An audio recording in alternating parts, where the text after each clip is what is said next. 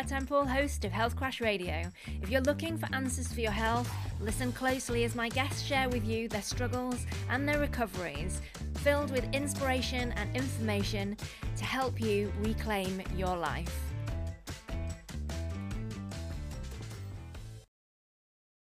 And I was failing in my eyes. I wasn't able to keep up. I didn't have the energy. My brain fog was awful.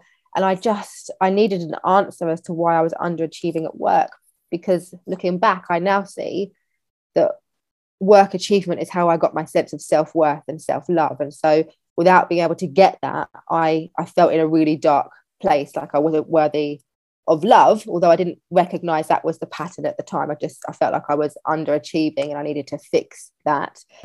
Hi, and welcome to Health Crash Radio for inspiration, hope, and direction as you reclaim your health.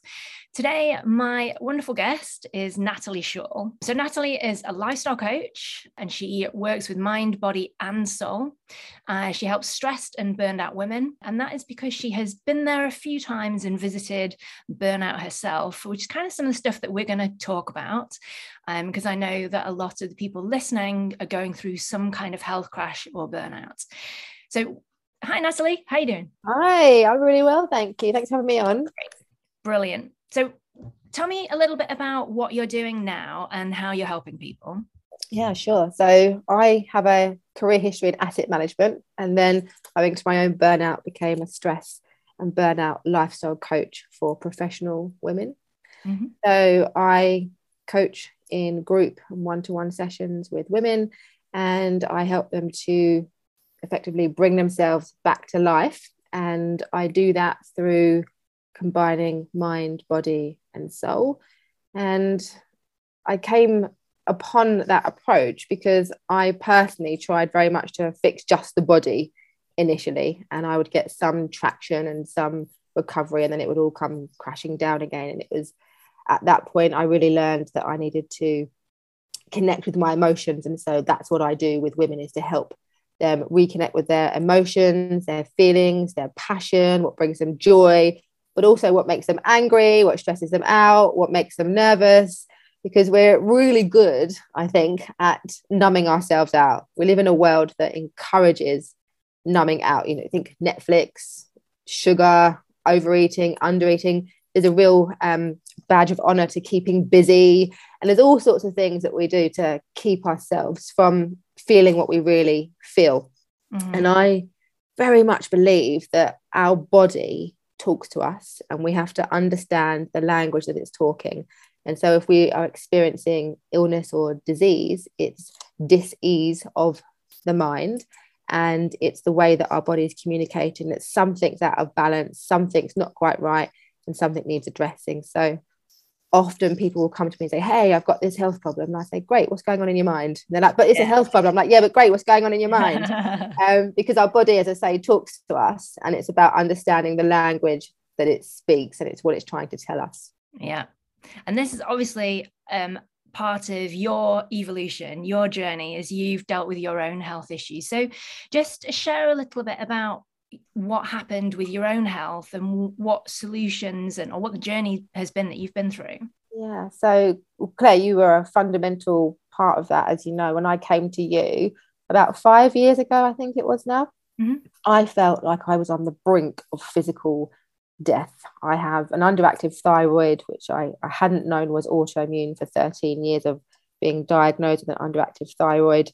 I was experiencing rashes all over my body. I had digestive issues. I had blood sugar imbalances, headaches, awful PMT, hormonal swings, weight gain, acne, lethargy. I mean, the list goes on and on, hair loss, all sorts of stuff that I felt like I was dying a slow and painful death. I had awful fatigue. And at my worst, I was stuck in my house for 6 months, signed off work, and if I could achieve a shower some days, that was a success. You know, I would go for a walk. First conversation that we had, you know, early on. So, will be interesting to hear your thoughts on that, actually, because obviously I was in a bit of a blur myself, and you would have had an outside perspective on that. But yeah, I felt like I was dying a slow, painful death each day. Yeah, and I think when you're at that point, the thing that you focus on is how you feel, like what you can't do and and it's total confusion and mystery about what's actually going on with your health as well,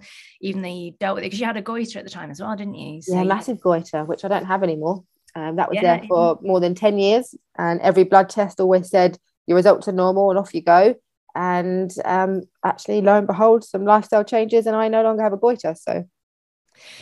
So as you went through your journey, what would you say your first step was in reaching out? Because I think a lot of people, especially when they're driven and they're trying to push through and not, as you say, numb and suppress and just meet demands and carry on to the outside world, Yeah. do you suppress quite a lot and don't ask for help? So what was it that prompted you to help to kind of reach out and think there must be some more answers out there? Because often we kind of, like you say, you've been to the GP and been tested and told that, well, we can't find anything else on the test, even though you've got all these symptoms and all these things going on. Yeah, well, I worked in a really busy corporate job that was quite demanding. I worked in sales and had a big sales target, and I felt a lot of pressure to keep up, and I was failing in my eyes. I wasn't able to keep up. I didn't have the energy. My brain fog was awful, and I needed an answer as to why I was underachieving at work, because looking back, I now see that work achievement is how I got my sense of self-worth and self-love. And so without being able to get that, I felt in a really dark place, like I wasn't worthy of love, although I didn't recognize that was the pattern at the time. I felt like I was underachieving and I needed to fix that. Mm-hmm. And I do a lot of work around masculine and feminine energies, mm-hmm. the masculine being about doing, achieving, logic. And I came at it from a very logical point of view. Right, well, if I've got this health issue, then I can find a solution, I can fix it, and then I'll be okay. And it was very much about becoming obsessed with reading information, actually. And I was like, right, I've come across this concept of a functional nutritionist, and I need one of those because that's going to fix me. Let me find one of those. So it was very logical and very much, here's a problem, I need a solution. That's the thing that I need. Let me go and get one. Mm-hmm. And I felt empowered, I suppose, because I was doing something. Mm-hmm. Having not done something for a long time, I mean, to get to the point where I was that ill, I'd obviously ignored it for quite some time and just kept pushing and pushing and pushing and pushing to a point where I could no longer ignore it. Mm-hmm. And the body has this amazing way of doing that. You can't just ignore it because it will just shout louder. So yeah. I often use the analogy that first your body will whisper, and if you don't hear it, it will shout, and if you don't hear that, it will scream at you. And my body was screaming. And so, as I say, I came from a very practical, logical standpoint that here's a problem, I need a solution. That's the thing that I need. Let me get that. Yeah. And I see that a lot as well. People come and they're like, test me, tell me what's wrong, give me a diagnosis, give me an explanation, tell me the rationale. I need to understand it logically. I need facts. And it gives a sense of control. But ultimately disempowers because the answers aren't there. And it's very difficult. I mean, I don't know how long it kind of took you to make that realization and that shift, but you can't tell somebody that that's where their answer is, because they're like, no, I need an answer, test me.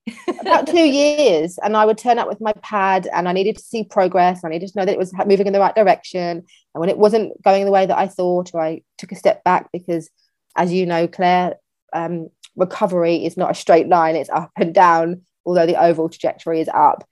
When you have one of those what feels like a step back, you feel like you're failing all over again and you're back to square one mentally. And so I would get really frustrated if I couldn't see that progress happening quick enough. And as you said, it was about control. I needed to see it moving forward. Well, what else can I throw at it? What other things can I buy? What other tests can I get? What other supplements can I take? Why isn't this happening? Yeah. And I did all the things. Fix me sort of mentality, isn't it? 100%. Again, that masculine energy fix me. We're taught it. It's that we grow up with it, Very much so. And I definitely became obsessed with learning the information, doing the right things. Right, I must do the yoga, I must do the eating, I must do the this and that. And if I couldn't do it at the right time, that created more stress, which then affected my health further. And I was caught in this loop of trying to control what I couldn't control. Mm-hmm. Mm-hmm. Absolutely. So what was the piece of information you learned that was pivotal in making that shift? Well, I was at my wit's end. I had seen some physical recovery twice and then fallen back quite sharply. And I was at that point where I was in my house, just with chronic fatigue day after day, staring at the TV. And I was what I would call the epitome of laziness. And I hated laziness as an overdoer, overachiever. And I felt so low and so worthless as I would lay on my sofa watching episode after episode because I couldn't do anything else, that I thought I needed a coach. I need a mindset coach to get me out of this slump. And I scrolled through social media. I landed on one and I thought, that's the one. And it's a man. He'll tell me what to do. He'll fix me. So I had a little inkling, but it wasn't quite there. I need a man. He'll tell me what to do. He'll fix me and I'll be fine. And it was in that coaching process that I started to go, it's my mind. Amazing. So what message would you give people who are struggling now? Like, how would you help them to see that shift, to see that there's their emotional body and their spiritual body, and there's all this other stuff that's going on, even though it's not because it's not tangible. Yeah. So we're kind of taught to ignore it a lot of the time. I'm going to make a book recommendation, actually. And this is how I generally start the conversation. It's Louise Hay, You Can Heal Your Body. Great book. Show it to you. Brilliant book. So it's, for anyone who's not aware of it, it's a list of ailments, and then there's an emotional connection, because her view, as is yours and mine, that every physical ailment has an emotional root. So I will typically say, okay, so you've got a problem with your left hip. Let's read what that says. And initially the person might go, no. And then I'll push a little bit further and dig a bit deeper, and they'll be like, I start to get it. And they start to make that connection. What they're experiencing. Yeah, starts to make the connection between the mind and the body. And then suddenly their mind will open and they're more willing to look into things in that vein. And what was the convincer for you as you started, you said you started to pick up, hang on a sec, there's all these unresolved emotions, or there's all these things that I need to deal with that are packed away. What convinced you that was the crux of because it's difficult to let go of that idea that it's physical. What convinced you? Well, as I say, I was like that logical person. I've done this, let me try that. This will work, that will work, that hasn't worked.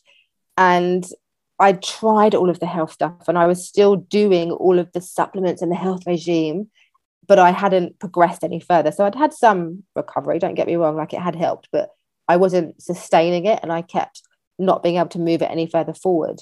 And as I started to delve into the mindset stuff, my health recovered so quickly that I was like, wow, there's something in this. It was like a huge weight had been lifted off my shoulders, and I could suddenly feel energy again. Yeah, fantastic. Yeah. So what are the best resources that have helped you? Resources. So whether it's again, or podcasts or so Lewis Raymond Taylor was my very first coach, and he runs a company called the Coaching Academy, and he was amazing. Like, he literally opened my eyes and changed my life, and he was what I needed at that time, because he was a man and he was logical, and he spoke to me in my language at that time. So he definitely made a massive imprint on my recovery. Louise Hay, as I've mentioned, she's got many books. Heal Your Body is my most dogged book, and You Can Heal Your Life. That's a wonderful book. And the book The Power of Your Subconscious Mind by Joseph Murphy was really eye-opening for me, and it really just got me questioning a concept called limiting beliefs. So for anyone that's not familiar, we all have beliefs about ourselves, other people, and the world, and we tend to gather so much evidence to confirm those beliefs, because our brain would rather be right than happy in the knowledge that it is wrong. We gather all of this evidence, and we start to take those beliefs as facts, and then we live our lives as if they are facts. So I had a belief that I was not lovable, that I was not worthy, that I was boring, and that I was unintelligent. And I had gathered all of this evidence about my life. That person looked at me that way. My boss said this. My mum behaved like that. Look at all this evidence I've got that I'm so unlovable, unintelligent, and unworthy. And I took them to be facts. And I lived my life as if I was those things that I believed. And the power of the subconscious mind and the coaching that I received allowed me to realize that they weren't facts. They were simply a belief that I'd had, and my brain had filtered my experience and my world to confirm what I believed, because it wanted to be right, not because it wanted to be happy in the knowledge that I am lovable and I am great. It wanted to be right about what I believed. And so that book, The Power of the Subconscious Mind, really opened my mind further in terms of understanding how the brain works. Brilliant. Because there's an enormous amount of vulnerability that comes in with starting to question your reality. Oh. So this huge amount of bravery is needed to walk that path and start to unpick things. One of the things I find as well is that because such a lot of it relates back to our childhood, that we don't want to cast any blame on anybody else. And so we protect people from our past. And it's difficult to kind of look at reasons why we've developed certain coping strategies or certain protective patterns, because we kind of want to protect people that we love. And the biggest kind of realization with that is that it's nobody's fault. Nobody did anything wrong. It's something that is an experience that you can go through, and you can, 3 different people going through the same experience could draw 3 different conclusions from it. So it's not the intention from the person or what they actually did. And, you know, as especially working with people who are mums, and they start to go, oh my God, when I realized this, what have I said to my child? What have I said this minute? What have I said that minute? And then start to become hyper aware of everything that's going on. So, I've been there. Yep. Definitely, 100%. And I get that. So I find with the women I coach, there's 2 categories. One, or had a really great childhood, don't want to go there, don't want to look at it and protect everybody. And then the others are full of blame. And I was probably in that latter category. I was very, you didn't love me the way that you should, you didn't do this for me. And I had this really fixed idea of what love looked like. And if I wasn't loved in that particular way that I had written in my mind, then it meant that I wasn't loved. And that was part of my brain's filter of confirming what I believed, which is what I wasn't lovable. And so, yeah, it is difficult to go there. And that's why we have people like myself that are coaches, and I will refer to the fact that I'll hold your hand and walk you through that difficult. And when you get to that wall of pain or fear, I'll hold your hand and we'll walk through it together. Yeah, absolutely. So that whole thing of, I would say we're all in our own blind spots. Yes. So from the outside, like you can see, I'm talking to listeners now, you can see with your friends or with other people, oh, I can see what they do there. I can see the pattern that they have. And the person themselves is just doing what they feel is the right thing to do to cope in that situation. And they can't see it for themselves. And so having that mirror, having that handheld, having somebody with you to reflect back and help you realize that there's another way of thinking and another way of seeing is just so important. Yeah, it's essential. I think for me, I wouldn't be where I am today if I didn't have that person to call me out on the stories that I'd been telling myself. And we do offer a different perspective, and it doesn't mean that my perspective is right. The point is to show that there's more than one way to look at the same scenario. And if you can look at it in a way that releases you from pain, then you're winning.